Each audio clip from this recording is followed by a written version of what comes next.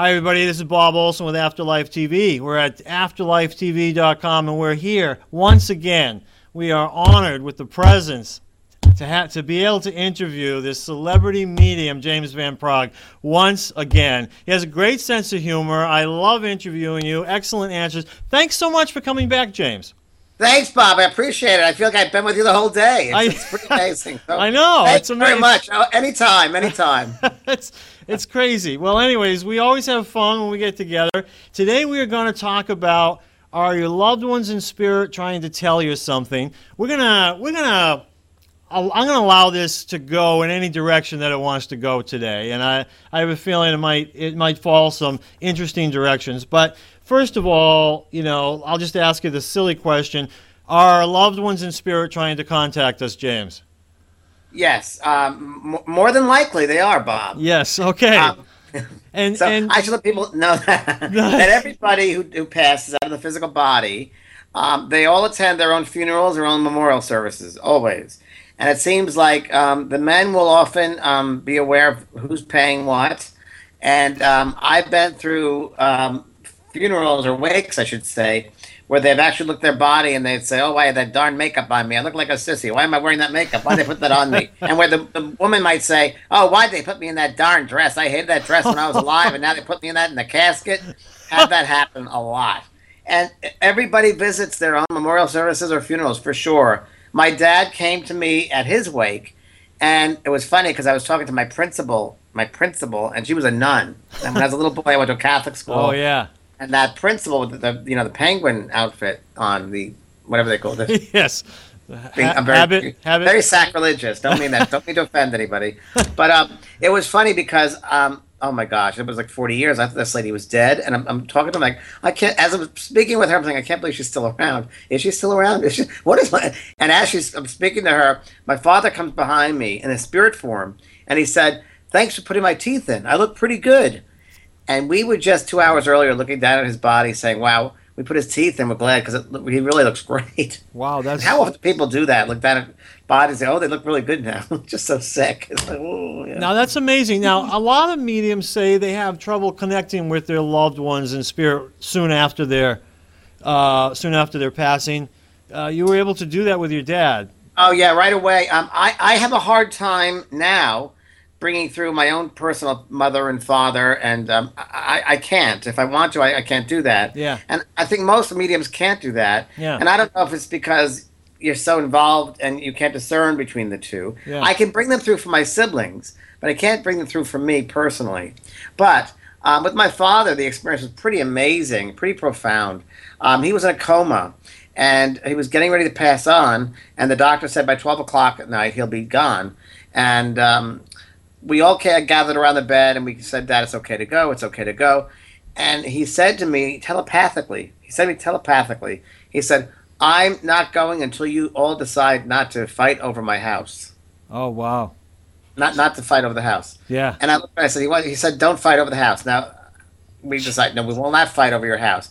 And once I let him know, we will not fight over the house. You have our promise. We won't fight over our house. Do not worry. And he left. He left 3 hours before the 12 o'clock. The doctor was shocked. Now, when he was communicating with me above his head.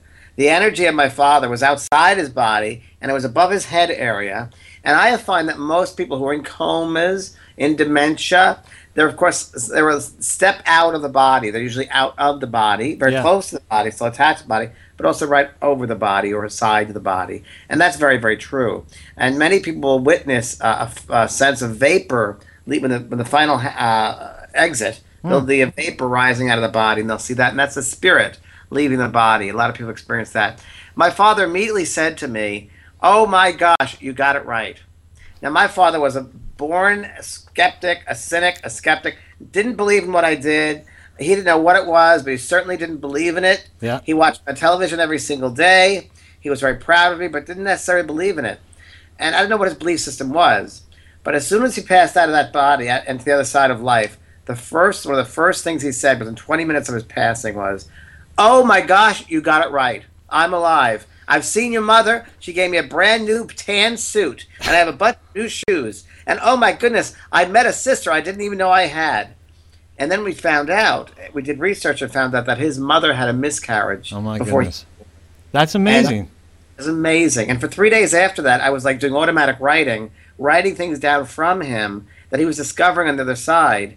And he was that type of person. He would be very much a detective trying to figure things out. And he was giving me all these information. I have a file full of the things he talked about, who he met when he first passed over, what the conditions were like when he passed over, the atmosphere, how he was felt like the earth was, what do you say, quicksand. He said, being in the earth, it's like quicksand. It pulls you down and you feel so heavy. And then you leave and you're free of it all. You're free of the quicksand, he said. Oh, wow. So very That's interesting. That really is interesting stuff. Boy, someday you're going to put that in the book, all that stuff? I maybe one day. Yeah, Maybe. It's very cool. Now, when you say this, I just want to say, before we move on, even though you have this great experience where you can communicate with your dad, I think some people are under the misperception that mediums don't grieve because they have this ability to communicate with spirit. You still grieved his physical loss, his companionship, those sorts of things. Did you not? Of course, because I'm a human being. As human beings, we have to go through that grief process. Yeah. Oh, you bet. Very, very much so. I'm more aware, so I know that he lives on, that there's no death, that it's just changed form. Right. But sure, that's that physical part that you miss, and every human being has that you miss the physicality of it. Yeah. At the same time saying that, I'm very, very happy where he's at right now. And I remember my mother, when she was passing, had a stroke, and she was an invalid for 10 years in a bed, couldn't walk, eat, couldn't speak. And I used to pray. I used to pray that she would leave the body. I said, please, please let her go, let her go, let her go. She could only go when it was destined for her to go. When it was her time for her to leave, she went. I could have done the best I could with prayer, but you know what? I do believe we come in at a certain time and we leave at a certain time. Yeah. I think, everything that I think is predestined. When we leave, even, Bob, this might sound weird, even when someone is killed, I do sometimes think that's predestined. Yeah. Do I think someone's free will is involved sometimes? Yes, I do. I think it'd be either one. I think if someone goes to an ATM machine and some guy decides to hold them up and shoot them right there, and that wasn't in the plans, that was not, as I say, in the cards, that now they've created what's called karma because you interrupted that person's destiny. And now you have set up a karmic condition with that other person. You'll have to live through it another time. Yeah. So I do believe there's a time to be born, a time to die, but I do believe there's sometimes someone else's free will impinges upon your free will. Interesting. Well, with that said, I think the next question, and because I've heard a lot of similarities in messages that come through when someone, immediately crosses over and they're trying to contact their loved ones here. Yeah. There's usually certain things that they want to say. What are some of the most common messages that tend to come through you as a medium that that teaches you that this is what they want their loved ones here on the physical plane to know? Right. Good question. First of all, very good question. They want us to, number one, there's 5 death. There's no death. They're not dead. I'm not dead. I'm not dead. I'm not dead. They want them to know that they will go to that person all the time right after they die, and they'll go, well, I'm not dead. They'll try to whisper at them. They'll try to shove them, push them. They'll try anything they can to let them know they're still alive. Very, very much like the movie Ghost, where Patrick Swayze was trying to get through to Demi Moore. I'm still alive. I'm still alive. He was trying any ways he could to get it through to her that he was alive. Now, it's so funny because it's like a bull in a china shop sometimes. They try so hard. But it does seem that it's a very subtle energies. It's the subtle things, whether it's a whisper, whether it's a blowing on them, whether it's a scent, they can project a scent, whether it's a song they hear. These are the subtle ways that spirits get through to their loved ones to let them know that they're fine. Right. They want to let them know they're fine, that there's no death, that they're very alive. The other thing I find a lot is they want that person to move on with their life. Because there's some important things going on for that other person, and they have to get involved in life. If they spend a lot of their time grieving this person, the other person's not going to be involved in their life, and they might miss out on certain opportunities. Sure. Well, that's interesting. And how about, like, I know a lot of people wonder if it's okay for them to remarry. Is this? Sure. I mean, sure. Have you ever heard anybody say no?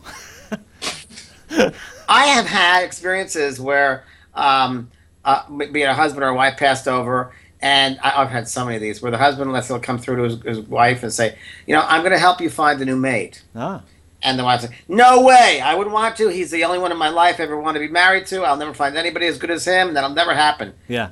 Years later, 5 years later, they come up to me at some event and say, you brought through my husband and said, I'm going to find somebody. Well, and this is my new husband. I want to introduce you to him. It seems that spirits want the best for us, whatever that might be. They want the best for us. Yeah. And they will do the best they can. I've also found people that have been together, let's say 70 years. They've been married 75 years. One of them passes over, and then the other one passes over, and then the child comes to see me for a reading, and I bring through the mother, and I say, they're not together. Well, why would they be together? They lived together for 75 years. They got to be together. Right. No, they're not together. Your mother's in a very different place than your father is. She's at a different level than he is, and they're okay with that. They can see each other, but they're learning in different places. They're living in different places. Right. So Right. just because two souls have come together for that many years doesn't mean that they've spent eternity together. Sure. They don't have. Yeah. Yeah. And Well. there are a lot of people looking at this very happy. I just told them that. Yeah. Well. No, I've always known that Melissa will be at a higher, vibrating at a higher frequency than me. There's no question in my mind about Oh, that. Bob, come on, really? Well, she does it here, so I assume she's going to do it there. How soon after someone's passing, typically will they attempt these after-death communications? It's a very good question, and the answer I can give you is not an easy one because I've had both situations. Depending on, and usually I answer it this way by saying, depending on the type of death, the situation that happened, the conditions of the death, whether it be someone who is the prana, the energy of life, was dragged out, pulled out of them through the illness, like cancer or AIDS or something that really debilitated the body. It really pulled at the energy. There was no energy left for that soul. It seems to me that there would be a tendency for that spirit to want to have a longer adjustment period, or a period where they have to recharge, if you will, to bring back the prana, the energy of life. I have many of those souls have told me that when they pass over to the other side, there's a sort of a hospital. Not a hospital like we would know, but one of the spirit, one where they rejuvenate, recharge that energy, that prana of life, and bring them back to completedness, to wholeness. And that takes, earth time could be several months, yeah? I've also, though, have done a reading for somebody. It was a gentleman, and this is many, many years ago, and his partner had passed over on a Thursday of AIDS, HIV. He passed over on a Thursday, and this was a Saturday night. And he came through. Oh, yeah. And talked about the lighting on the sidewalk in front of their house, that they were just redoing it the week before, and they couldn't get two of the bulbs to work. And sure enough, he said that just happened last week, and he just died this past Thursday. So he came through like that. So it all depends. I mean, and someone who passed away with a heart attack is much easier and faster to come through than someone that died of a long illness. It's just it's different. Yeah. It's all different. So I don't think there's any one way, but I'll just tell you the tendency is depending on the conditions of the death. Yeah. And I hear a lot of people in this field, especially mediums, talk about waiting a certain amount of time before you go see a medium. One reason could be that, but the other reason probably has more to do with the person's grief, their level of grief. Would you agree with that or what? Parts of it. I tell people, listen, if you want to come see me, there's got to be like a 3-month wait. Okay. Because I believe that even though the spirit might have passed quickly, maybe it was very fast, and they're okay, I want to respect that spirit enough to give them an adjustment period to acclimate themselves to the new conditions of life that they have now. Mm-hmm. And I don't want to, I feel bad about pulling them back down to this dimension, down to this 3-dimensional heavy world where they have to deal with this heavy earth energy, this dimension. I want them to be very prepared, very adjusted, very acclimated to the new conditions that they have in that life before they come back here. I think it's only, I don't know, for me personally, I think it's out of respect to the spirit. As far as a living person goes, I think that they have to realize that that there is an adjustment period for the living and the dead, that for themselves as well. Maybe a grieving period. It's also harder because when that person just passes over, the ones left behind are in the heavy grief. Heavy grief. So when you think about it, the spirit not only has to come back and deal with the heaviness of the earth and the density of this dimension, but then also have to deal with the heaviness of the grief affecting their loved one. Not too pretty for those people, for those spirits. So, it's very, very difficult. So, I agree with that. I think it's respectful for a wait a little bit adjustment period. I do. That's neat. And what I love about that is you're just treating them like people. You're just treating them like you would treat anybody here. Someone's been through something traumatic, something major in their lives. Give them some time to go get over that. Even though, and this is where it gets a little confusing, even though there's no time or space or whatever up there, that's, I think, why you probably use the word the adjustment period. You're not really inferring time, but there's, maybe whatever it is that they're dealing with in terms of time is what we would experience as linear time, right?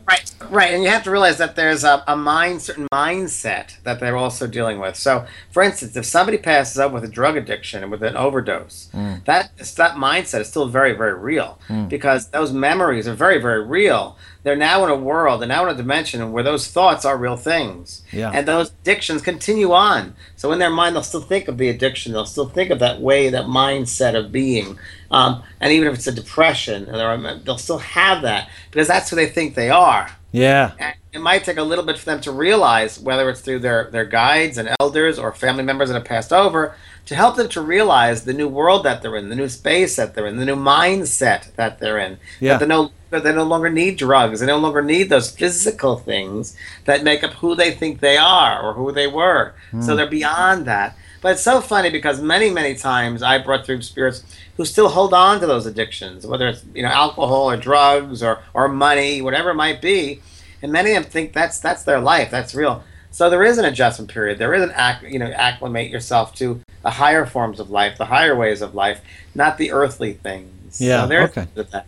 Well, it's interesting. In saying that, again, the subject here are your loved ones in spirit trying to tell you something. Do they try to tell you things about, like, fix the washing machine or pay the rent or what? Sure. Do they? It's fascinating to me that they would be so concerned about these very physical things. It's very interesting. But the messages I get through sometimes, I used to say I must have a guide who is a mechanic because I would get through all this information sometimes about bearings and wheels and electronics. I don't know a thing about cars. It's like this wire here and you got to redo this wire here. And sure enough, their father, who comes through, was a mechanic or was someone who loved cars. Yeah. And they talk about that. Or many times, let's say a husband comes through for his wife, and they'll discuss fixing the roof, or that hole in the roof, or there's a part of the floor which goes down, and was trying to fix that before he died. They'll look out for us. They'll continue looking out for us. Just because they left the body doesn't mean they still have the same concerns that they had on the earth. They still have the same exact concerns that they had here. And because they love us so much, they're going to look out for us with these things. Yeah. I also got to tell you that people often say, well, whether it's the skeptics or certain people don't believe, mediums bring through these innate stupid details about things.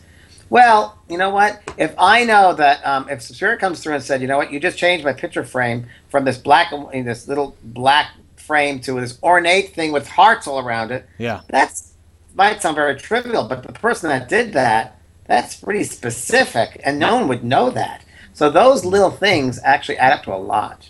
I certainly have found it seems like the most mundane but specific things that are the most profound when someone's getting a reading, and that's really what can cross them over that threshold of skepticism to really even a knowing, not just a believing, but a knowing. There's no way that this stranger could possibly have known this, Listen, I remember one of the ones, Bob, which blew me away, and I always get blown away by this stuff too because it's brand new to me as well. When a son came through and spoke to his mother, and as projected into my mind's eye, the house, and I'm walking through this house like a tour, and I went into the living room and I turned to the right, and on the refrigerator is a pad. And he actually gave me what was written on that pad. And I told it to the mother. And she said, oh, my God, yes, those are the words. That's the phrase that are on that pad. I just wrote it this morning on that pad. Now, again, someone might think that's mundane. But that's pretty specific. And that's pretty amazing. Yeah, to me, that's what it's all about. Because if anybody's dealing with any level of skepticism at all, they're looking for evidence. That's evidence. That's what we want. And then once you've delivered evidence like that again, and I love it because they always use the same phrase. He couldn't have known that. He's told me things he couldn't have known. When you bring forth that kind of evidence, then when you bring through the more vague messages like I love you, I forgive you, those kinds of messages, it's okay because we know that you're communicating with our loved one in spirit. That's right. We've established the validation. We've established the truth. We've established that this is them communicating for sure. Yeah. It's funny you talk about skepticism. Yeah, well, it is, isn't it? Because that is something that I think of as, one of the things that gets in the way of us recognizing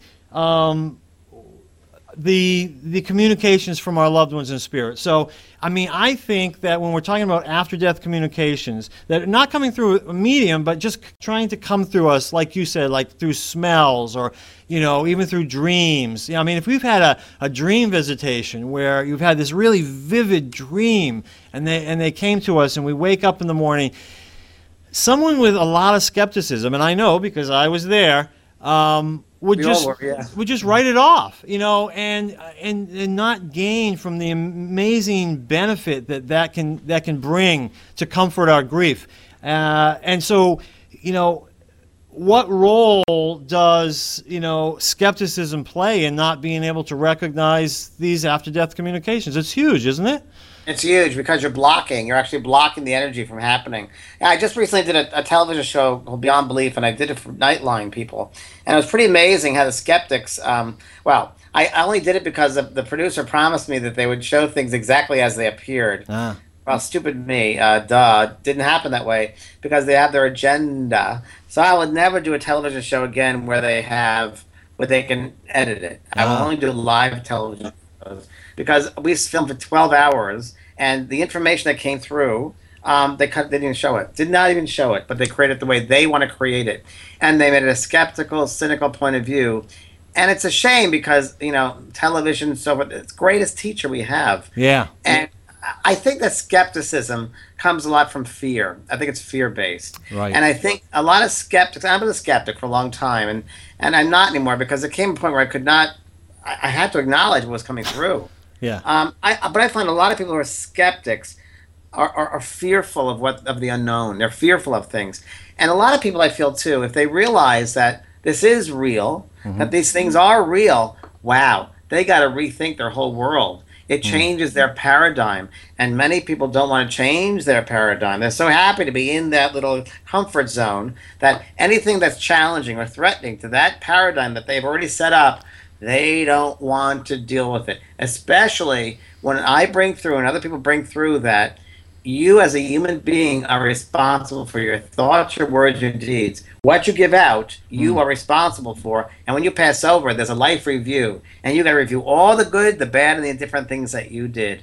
A lot of these people don't want to go near that. So it's easier for them, and instead of taking responsibility, to negate things, to negate the truth of certain things and make it be cynics and skeptics about it. Well, you're right.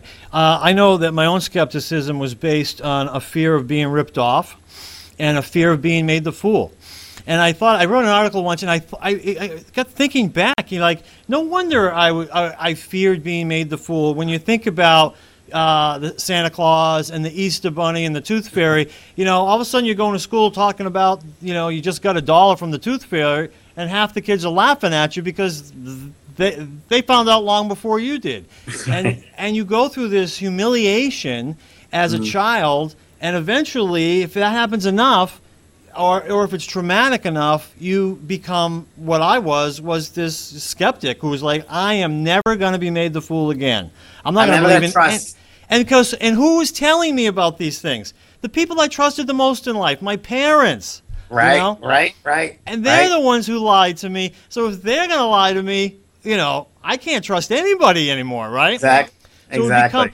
And then what happens is exactly what you said. Then what happens is we grow up to be adults, and now we have this sort of fear, these fears, and we start to explore spirituality. We might explore the afterlife, mediumship, and then we watch a television show where it's this unbiased journalism, and we think, oh, well, the media, we got to trust the media. The media Gotta trust the media. Oh yeah, gotta trust the media. They sure. wouldn't throw us off, right? And so then what they do is they slant it all one way, and they film things like you were just describing. They actually filmed some amazing evidence, what I could have at least seen as evidence of the afterlife, and then if they had just allowed me to choose for myself, but instead if I let the cameraman and the sound man talk about it, it'd be a whole different show because they know what they saw. Yeah. So it really burns you when you work really hard with spirit, and the people in the audience, and the people in the audience are getting ripped off too. I remember there was one we did at this Beyond Belief thing, and a husband came through to his wife and he said, "The Two of Hearts, you love the Two of Hearts. You left me in Vegas at the table at 3 o'clock in the morning." Wow. And she said, "Yes, I did." She was in the audience. "Yes, I did." And he's telling me about a Two of Hearts club. You know, that's his card, the Two of Hearts. She goes, "Yes, yes, yes." He said, "You have it on you." She pulls it out of her pocket. Oh. And I turned to Nightline and said, "Take that, Nightline," just as a joke. Yeah. Well, when I saw the piece, they didn't show anything about the reading, but they had some. They said he asked general questions, and then they showed me saying, "Take that, Nightline." Oh, yeah. How was that completely out of context? Yeah, so it gets distorted. You can't trust them. You can't trust them. That's sad. And so that's when they're videotaping. They're filming stuff. They can edit it, but then articles that are in the magazines and newspapers, the same thing. Now they interview you. Now they pretty much write up whatever they want. Talk about editing, and it's the same thing. Some of them do a great job, and they're very unbiased, and they show the evidence, but then they'll also maybe bring a skeptic in to hear his thoughts. And that's fine. That's fine. I'm great with that. Everything is fair, objective, great. Yeah. And I went to broadcasting school. I have a degree in broadcasting, and I remember it was very, very pushed into our heads. You must be objective. You must be objective. You cannot be biased. And you had it like it's almost like a law about this if you go into broadcasting. And now I see it. It's like everything's all over the place with reality television, and they just do what they want to do, and they just like create these things which aren't even there. So yeah, it's sad. And it's sad. It's sad for the public. It's sad for the people who are grieving, who could be really comforted by evidence of the afterlife. And exactly, be helped instead of hurt. Yeah, and it stops them in their path. So they see something like that, and it stops them in their path, and they don't even investigate further because they believe what they saw. Now, at the same time, we talk about this. So these are some of the things that create skepticism and keep our skepticism going. Then there is, I think that the field itself, the psychic and medium field itself is partly to blame. And what do you think? I mean, don't you think there's areas that we can sort of up the standards a little bit? You think? Where did we start, right? I used to go around the country, and I used to go to different places where they have mediumship. And I was appalled at the level and quality of mediumship, which they call mediumship, which I was appalled because I think that, this is not mediumship. It's general questions. It's like this is not what mediumship is. Yeah. And you listen, people's lives in your hands, and you have to be sensitive to that. It's like being a doctor. You got to be really careful and sensitive to the people you're working with. And I've found a lot of these, people, organizations, not all of them, but some of them are very low level quality. Yeah. And that's not right. That's not right. Now, and what are some of the either professional or ethical standards that you think every medium should sort of live by or work by? Number one, if they're going to go into the profession of mediumship, they need to learn what mediumship is about. And then, I wouldn't operate on somebody unless I've gone to medical school. Yeah. They need to learn how to properly develop, and whether that's dealing with 2 years of working with energy, 2 years of psychic protection, 2 years of discerning between the spirits and information, spirit energy, and of your information. That's very, very important. Values and integrity, right up there. Yeah. Dealing with people, sensitivity to people, very important. You have to be able to put the time aside to develop properly and be patient about it. Nowadays people think you just take a pill and you're over something. You're done. Not true of mediumship. It is a process. I wouldn't really. I mean, people take a psychic class. They've done this with me, and they do a great job reading somebody. So it's like psychism, Yeah. and then they go on and start doing readings for people. I'm like, wait a minute, you're not ready yet. Yeah. You're raw. You're not cooked, and it's a shame. And I stopped teaching for many, many years because of that. Because of that. And then Spirit said to me, well, it's not up to you, James. It's up to that individual. So. But, that's really what it's about. If anyone wanted a reading and they're looking, how do you get a reading from someone? I know you talk about this a lot. You work with this a lot in your work. That, number one, go with someone who's referred to you. That's why on your site, it's great to have on your site the referrals. Of course, I'm not on that page. I don't know why. No. Joking. I'm joking. You are, actually. You're coming I up know. very soon. I'm finishing the article. I had to wait, just so the public knows. I don't add anybody to my personal recommend list unless I've had a reading from them or actually seen them live. And I had never seen you live before. And when I did, both Well, that was a happened. pretty funny story. It was it was in Massachusetts, and I was at Newburyport, right? Yeah, And you were in the audience, and it was a good night. We had a lot of great. Oh, yeah. And Bob comes running back in, and I first thing said, "There, Bob. Now did I pass your test?"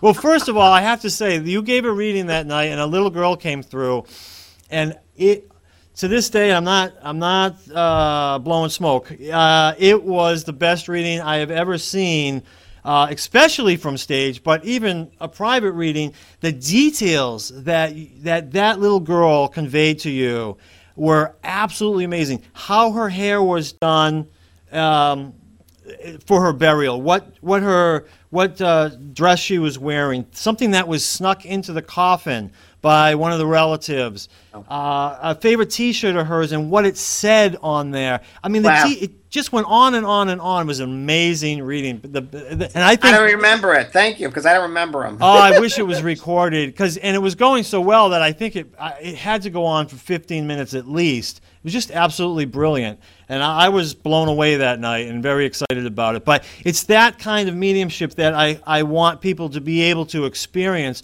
You have a lot of people on www.vanpraag.com, VANPRAAGH.com, that you recommend as well on your own website. So That's right. I'm like you in that you have to really test people, and I go through 3 levels of testing for anyone I have on my site. Yeah. And I've had many people say, I should be on your site. I've been doing this 20 years. And I'm like, well, then you have to give me a reading. You have to give 2 other people readings.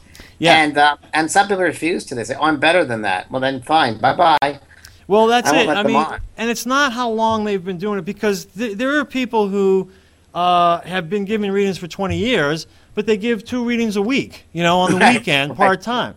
And then you got other people who are giving 10 readings a week, and they're just not, they don't have the same experience. Right. 20 years at 10 readings a week, 20 years at 2 a month, I mean, they just don't compare. Yeah, it's very true. So it's people shouldn't be fooled by how long someone has been in there. Yeah. Well, just to wrap up a little, going back to our loved ones trying to communicate with us in spirit, some of the things that people can do on their own. Obviously, we can go see a medium, and it's important that they choose a credible and experienced one.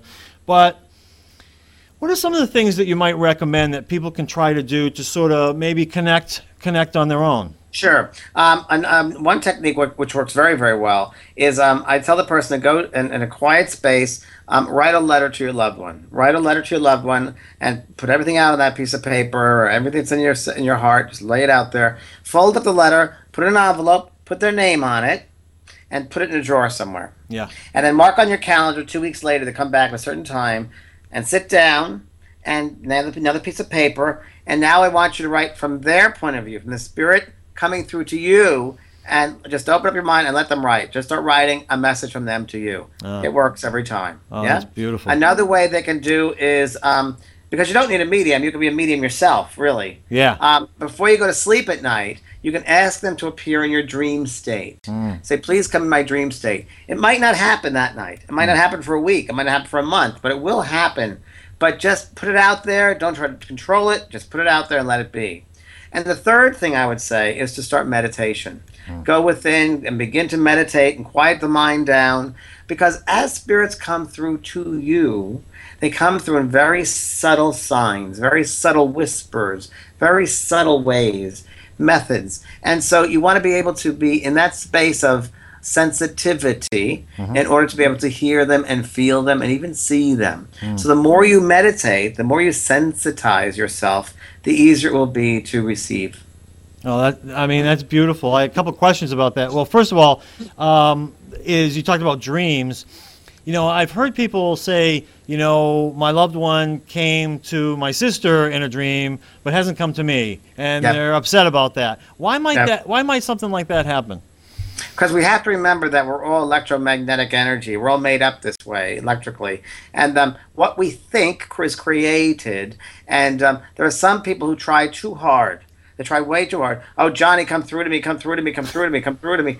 And they're trying so hard that actually what it does is blocks. It blocks the atmosphere around the mind. It'll block it. So they can't get through as easily. But the sister who's not even thinking about it, it's just one thought, they can get through easily that way. It's the same thing in an audience. When I have an audience and I inevitably I say to the audience, if I have a husband and wife here, I always give the message. The message will always be given to the husband who didn't believe in this, that was dragged here by the wife. He'll always get the message, somebody coming through to him. Why is that? He doesn't even believe in this sort of thing. Yeah. That's just it. He's not trying to control the situation. Yeah. He's not trying to push the energy or pull the energy toward him. He's being very neutral, so it's easier for spirit to get through. So that's really what you want to do, is you want to be very, very neutral. Interesting. So there's a big difference between needing and wanting a message from someone, huh? There's different energies, apparently, from that. Different energy. And just be open to whatever happens. And surrendering, just surrendering to... Surrender, great one. Surrendering. That's great. But so meditation, has anybody ever, created a habit of meditation and then all of a sudden found they started maybe hearing loved ones communicating to them? Yeah, okay. I was thinking more on the, all right. So is that... Well, I teach in my classes. I teach in my classes meditation every day, because even in my work, when I first started doing this work, and I didn't even know I could see spirit or hear spirit until I started meditating. And the more I meditated, the more, and this was informal meditation, I didn't know anything about it. And once I started meditating, quieting down the mind, the chatter, I started seeing and hearing and becoming much more sensitive to that energy that was around me. So the more someone meditates, the easier it is to see and hear them and be sensitive to them, for sure. A secret in meditation, which a lot of people don't know, is when a lot of people hesitate meditating because they think, oh, that chatter in my mind, I'm not going to be able to turn it off, I'm not going to be able to turn it off. Fine. What you want to do is this. When you sit down and you're ready to meditate, make sure it's in a space which is quiet if you can, from the outside noises, and give yourself that time. Turn off phones and all the rest of it. And you want to be open and surrender, like you say, surrender to what you receive. It is normal for you to sit there and think, okay, what am I going to have for food tonight? Oh, boy, I wish that neighbor would stop mowing their lawn. Oh, boy, that dog is barking. Normal things. What happens is, if you realize that you're going to have those chattering, that you will hear that noise, don't judge it. Just let it be okay. It's like being in a lake in a boat. You're going to hit a rock or you're going to hit a certain current. Fine, you're still going to float. If you take away judgment and you neutralize it, you'll go deeper. Yeah. So when you don't judge, and this is true not only of meditation but of life, when you don't judge something, you're not putting energy on it. Yeah. So you can have there's a dog barking. Okay, acknowledge the dog is barking. That's fine, and then move on. Oh. Okay, I hear that. That's okay. Moving on, no problem. Yeah. Don't judge it. Don't sit there saying, oh, I wish it would stop. Just realize that's the way it is. Whenever I do meditation seminars, I will always start off with a group of saying, okay, breathe in, breathe out, and you might hear the sound of my voice. You'll be hearing that. Hear the music behind, any outside noises, like the kitchen is behind me in the hotel, and they're throwing around the dishes. Any outside noises, don't distract you, just make you go deeper. Yeah.